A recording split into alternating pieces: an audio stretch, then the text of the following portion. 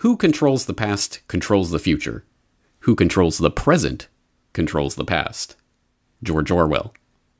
I'm sure we all are familiar with that quotation from 1984 by now. We could probably follow along with chapter and verse from the party handbook that seems to have been handed out to every political psychopath in the past few decades who have made it their life's quest, seemingly, to take 1984 and make it into reality. And I'm sure you, if you were anything like me, if you read this book as a schoolboy, lo those many decades ago, you might have thought, like I did, that this is just fiction. I mean, it makes a good story, but doublethink? Come on, people can't really hold two contradictory ideas in their head at the same time. Or controlling the past to control the future, to control the present, you control the past. Again, it sounds fanciful, and I understand the concept of memory holding and things, but again, it's just a story. It's not real, right? Well, as I say, as we've discovered in the past few decades, politicians are finding a way to make every single thing that George Orwell talked about relevant to our present-day society, and perhaps there is no better demonstration of the validity of this particular idea than in the realm of climate science. Allow me to demonstrate. The RSS dataset adjustment that just came out looks extremely suspicious. What was wrong about 1998 to the present, but correct before 1998? A little moment of zen for you here, and here's some sort of graph showing major revisions upward after 1998, TLT, temperature, anomaly, RSSV3, RSSV4. What on earth is going on here? All right, if you are lost in the woods at this point, allow me to exhort you to go back to What is the Average Global Temperature, a video I released a couple of years ago that I think is particularly informative on this subject of average global temperature, which is deceptively complex, more nuanced and complex than you might think at first glance. So I do suggest you go back and watch this video in its entirety, and if you don't, you run the risk of becoming a David Suzuki. So where are you getting your information? I'm not a climatologist. I wait for the climatologists to tell us what they're thinking. Well, you want to respond to that, Bill? Sure, yeah. UAH RSS had GIS data shows a 17-year flat trend, which suggests there may be something wrong with the CO2 warming theory. Yeah. What is the reference? I don't... Well, they're the main data sets that IPCC use. Fail, Mr. Suzuki, fail. For those who don't know, David Suzuki is a Canadian science commentator who has in the past actually advocated for climate skeptics who dare to challenge the dogma of climate science, the heretics out there, to be literally jailed. He has said you should go to jail if you are, I believe he said specifically, a politician who expresses any skepticism whatsoever of what the holy consensus of climate science tells us. And the big irony here is he does not even know the names of the temperature data sets from which the average global temperature is constructed.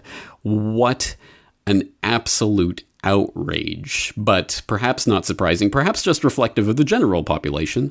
Not one person in 1,000 would know anything whatsoever about those temperature data sets, and why would they? Except for the fact that ask 1,000 people, no one will know what those data sets are, or what they stand for, or where they are, or who constructs them, or in what way, but everyone will have an opinion about climate change. Isn't that interesting how that works? So, if you do want to know more about those different data sets and what they are and how they're constructed and all of that, please do go back and watch this very important video from a couple of years ago. I'll put the link in the show notes, of course, as always. But long story short, yes, there are different temperature data sets that are measured and calculated in different ways. And obviously, one of them is RSS. That stands for Remote Sensing Systems, and that is a satellite temperature data set, one of the quality class 1 temperature data sets that we talked about here, along with the other satellite temperature data set that's mainly used, the UAH, University of Alabama at Huntsville.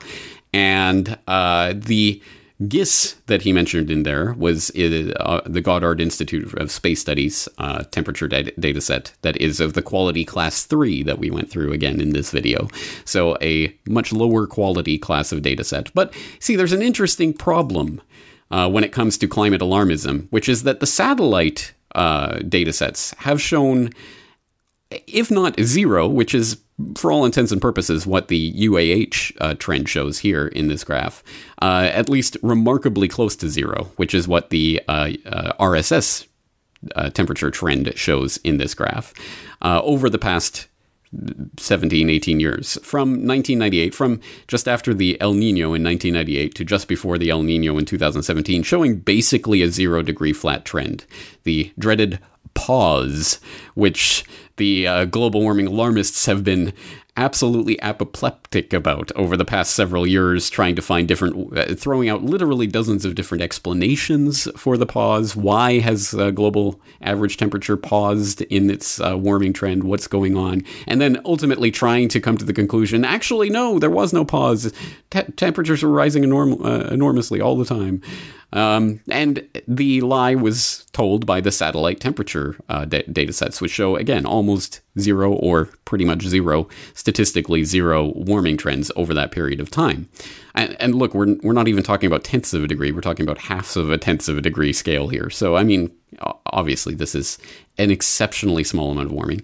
The big trend here is the NASA, the GISS temp data set here, which shows again, when you look at it overall, it's not a huge degree of warming trend, but it's obviously much more dramatic. There is a warming trend in that's clearly visible in the GISS temperature data set, but not in the two satellite temperature data sets. So that presents a bit of a problem for the alarmists, as I say. Obviously, the satellite temperature data sets are extremely important, and the alarmists want them to show what they want them to show. So it was that earlier this year, January of 2017, Roy Spencer, who, along with Dr. John Christie, runs the UAH, the University of Alabama in Huntsville, satellite temperature data set, came up with a prediction about how they were going to solve this problem of the flat trends in the satellite temperature data sets. And he shared his prediction with Tony Heller, who recorded it here on the Real Climate Science blog back in January of this year, where he said, "I expect there will soon be a revised TLT," that's temperature lower troposphere, for those of you playing along at home, TLT product from RSS, which shows enhanced warming too. Here's what I'm predicting. 1, neither John Christie nor I will be asked to review the paper. 2, it will quickly sail through peer review, or our UAH version 6 paper is still not in print nearly 1 year after submission. And 3, it will have many authors, including climate model people and the usual model pundits, for example, Ben Santer, which will supposedly lend legitimacy to the new data adjustments.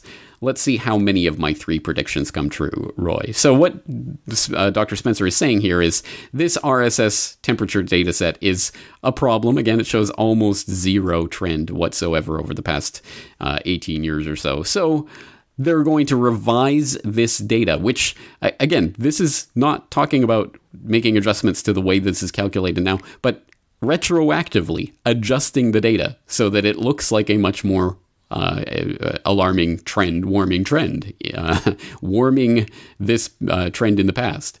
Well, guess what? That's exactly what happened. So if you've followed along for the last couple of weeks, you'll see there has been a new major correction to satellite data, shows 140% faster warming since 1998. A new paper published in the Journal of Climate reveals that the lower part of the Earth's atmosphere, the troposphere, the first 7,000 meters or so of the atmosphere, for humanity's sake, for our sake, it's probably the most important part of the climate, and this is what it's measuring, the TLT, temperature lower troposphere, has warmed much faster since 1979 than scientists relying on satellite data had previously thought. Researchers from Remote Sensing Systems, RSS, based in California, have released a substantially revised version of their lower tropospheric temperature record. After correcting for problems caused by the decaying orbit of satellites, as well as other factors, they have produced a new record showing 36% faster warming since 1979 and nearly 140% faster, i.e. 2.4 times larger warming since 1998. This is in comparison to their previous version 3 of the TLT data published in 2009.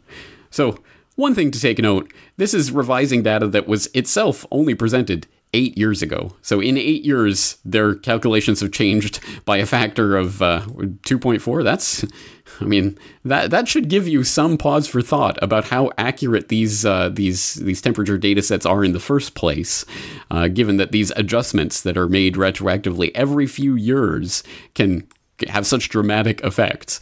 But also, let's keep in mind what we're talking about when we talk about these scales. Again, this scale that we're looking at here is less than 1/10 of a degree, 1/2 of 1/10 of a degree Celsius. And this is a temperature anomaly, so measured against a mean and blah, blah, blah. Again, please do see the average global temperature video for more about how they actually construct this and what this actually means. But so 140% faster than pretty much zero is still pretty much zero. But anyway, so this is what it looks like. And this is what Matthias here on Twitter was tweeting about.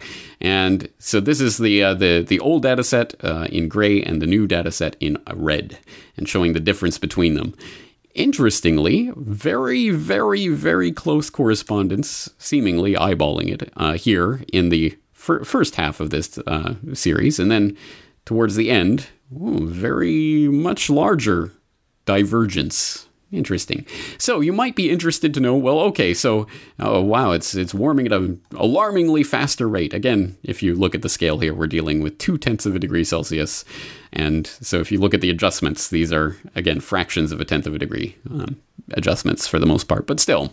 So how did they do this? Well, of course, the first thing you want to do is go to the actual study itself. So it's published in the American Meteorology Society, a satellite-derived lower tropospheric atmospheric temperature dataset using an optimized adjustment for diurnal effects by Carl Mears and Frank J. Wentz of Remote Sensing Systems. Okay, and there's an abstract here, probably mostly gobbledygook for 99.99% of the population, but it does give some indication of what they're doing here. And long story short, the change that they discovered in the warming trend is primarily due to changes in the adjustments for drifting local measurement time. So orbital decay of satellites, and they have a different way of measuring diurnal effects of the satellite measurements, and as a result, boom, new temperatures. We've adjusted what we thought the temperatures were in the past. Okay, interesting. So you might want even more data about how they do this, and maybe some graphs, some examples, some of the meat and potatoes. So you would go to the PDF, but of course you can't go to the PDF because it's behind a paywall. So $35 for a 30-day membership to AMS or their service in order to get the PDF. But luckily, if you go to the Remote Sensing System homepage, remss.com, you can find this FAQ about the version 4 update on the lower tropospheric dataset that they just released. And it does provide some more information about the paper and how they arrived at this new dataset, how it was constructed, basically what differed and how the adjustments were made, what adjustments were made, how it affects correspondence with weather balloon data and stuff like that. So some degree of detail there, probably enough to satisfy, again, most of the population if you really want to dig your teeth into this. Long story short, corrections for orbital decay and other such things have made them adjust the temperature. But this is the thing that Matthias raises here that is at least interesting. This dataset adjustment, again, it's major revision upward after 1998. That's the title of this graph, as given by carbonbrief.org. Major revisions upward after 1998. There were revisions before 1998. The temperature record for this satellite dataset, I believe, starts in 1979, but very, very slight adjustments before 1998. Suddenly, after 1998, very large adjustments, or at least significantly larger adjustments. Why is that? What happened in 1998 precisely that threw off the satellite orbital decay measurement adjustments that they had been making? Why did they suddenly have to make this new adjustment to take account for it, and why did it affect post-1998 specifically? Kind of a strange thing. And ultimately, again, if you look closely, again, it amounts to pretty much nothing on the pre-1998 scale. Post-1998, there's a definite, discernible, viewable, eyeballable upward adjustment in the data. So the net effect of this is that the latter part of this time series becomes significantly higher, and the earlier part stays about the same. In fact, actually, at the beginning of the dataset, it's significantly below, or at least discernibly below, the previous version. So what they've done is they've revised the past slightly down, slightly cooler. It was a little bit cooler a couple of decades ago, guys, but it was a little bit warmer than we thought just a few years ago.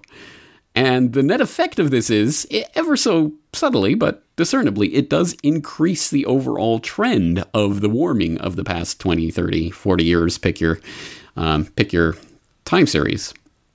Isn't that interesting? Well, just by that itself, that would not be necessarily anything untoward. Well, okay, they made some adjustments, and the net effect is they've warmed the present and cooled the past, and it creates a bigger warming trend. But it isn't just this RSS V3 to V4 adjustment in which we can discern that pattern. For example, we can look at some other examples, like the U.S. Surface temperature measurements that are provided by NASA, where, if you look at the measured data, the actual raw data for these temperatures that this data set is constructed from, you get the blue line. If you look at the adjusted data after they run it through their little calculators, and again, please do see this average global temperature video so you can find out more about why. Why don't we just take the raw data? No, you have to calculate the average temperature. You can't just use raw data. And once they do their little calculations, well, look at that. The past gets cooler and the present stays about as warm, in fact, a little bit warmer than the raw data shows. Again, the net effect is to show much more dramatic warming trend. You start down here, you end up here, as opposed to starting out here and ending up here. Again, a much more dramatic trend line, which shows, wow, global warming is much more out of control than we thought, guys. Look how quickly the planet is warming. Again, just looking at the difference between the raw and final data, you get this, where, again, in the past, once the adjustments are made, again, the past is consistently cooled, and then the 1930s and 40s about the same, and then after 1960, it starts to take off, and the adjustments are pushing it up and up and up, and it breaks through that 0-degree barrier around 20 years ago. Interesting. So, again, it's not just that data either. It's not just U.S. data, it's also global land temperature data from NASA. The GISTEMP data, which shows, once again, the 2000 version of this data. So just 17 years ago, they were telling us that this was the temperature anomaly, again, from the mean that they're calculating this from, is the blue line. And it shows this kind of warming trend. But they've adjusted that data in 2016 to show a cooler past and a more warm present. Interesting. So again, that trend line becomes steeper. It becomes a bigger trend, more dramatic warming. Do you start to see a pattern here? Every single data set that you look at, they make these adjustments every few years, and the adjustments consistently push the past down and the present up. And it may just be a slight amount, but it does certainly increase that trend line. Well, what does that tell us? Well, it actually starts to add up, and when you actually crunch the numbers, study finds temperature adjustments account for nearly all of recent warming in climate data sets. And this is about a new study that has been published, that I will, of course, throw the link in the show notes, along with everything else here, on the validity of NOAA, NASA, and Hadley Crew global average surface temperature data, and the validity of EPA's CO2 endangerment finding.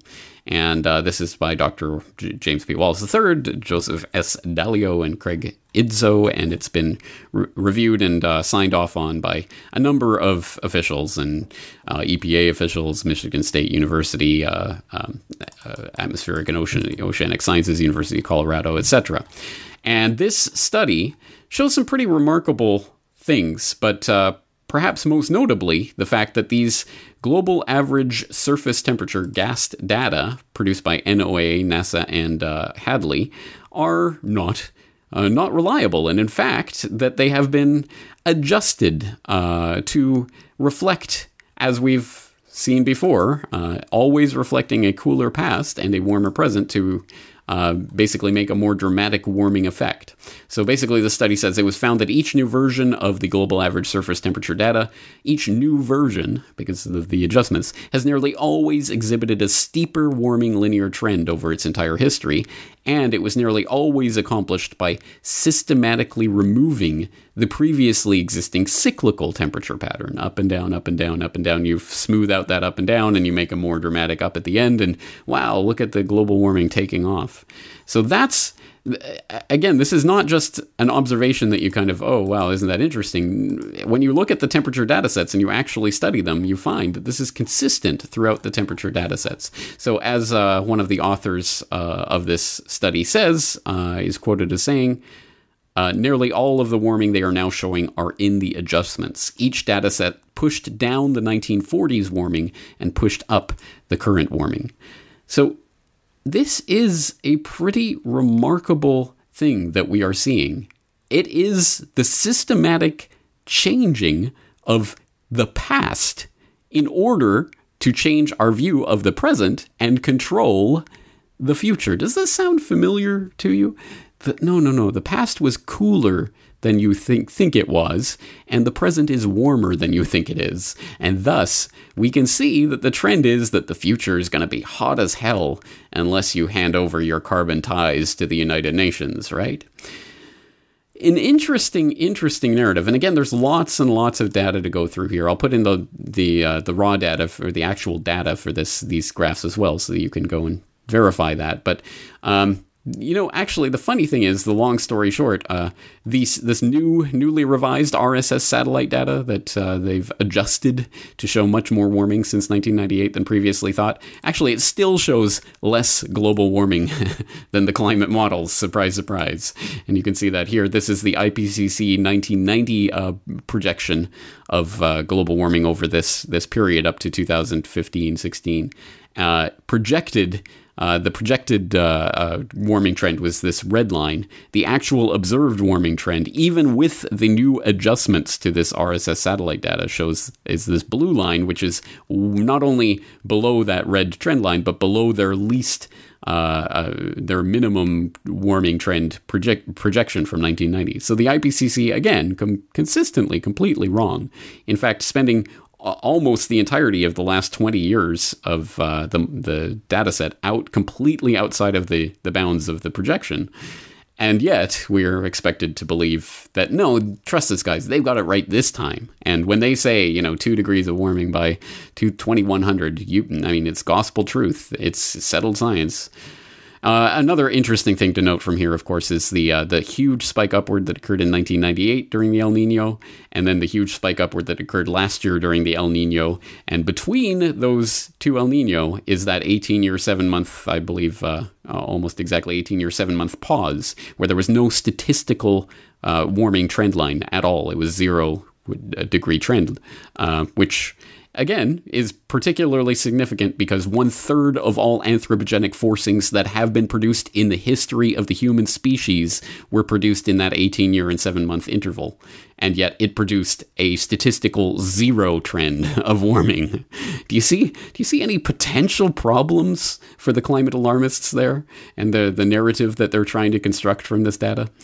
Anyway, I guess there's only one thing that we can conclude from this fact, that the newly revised satellite temperature data, the RSS temperature data, still falls below the boundaries of the projection from the IPCC. It just means you're going to have to try harder, boys.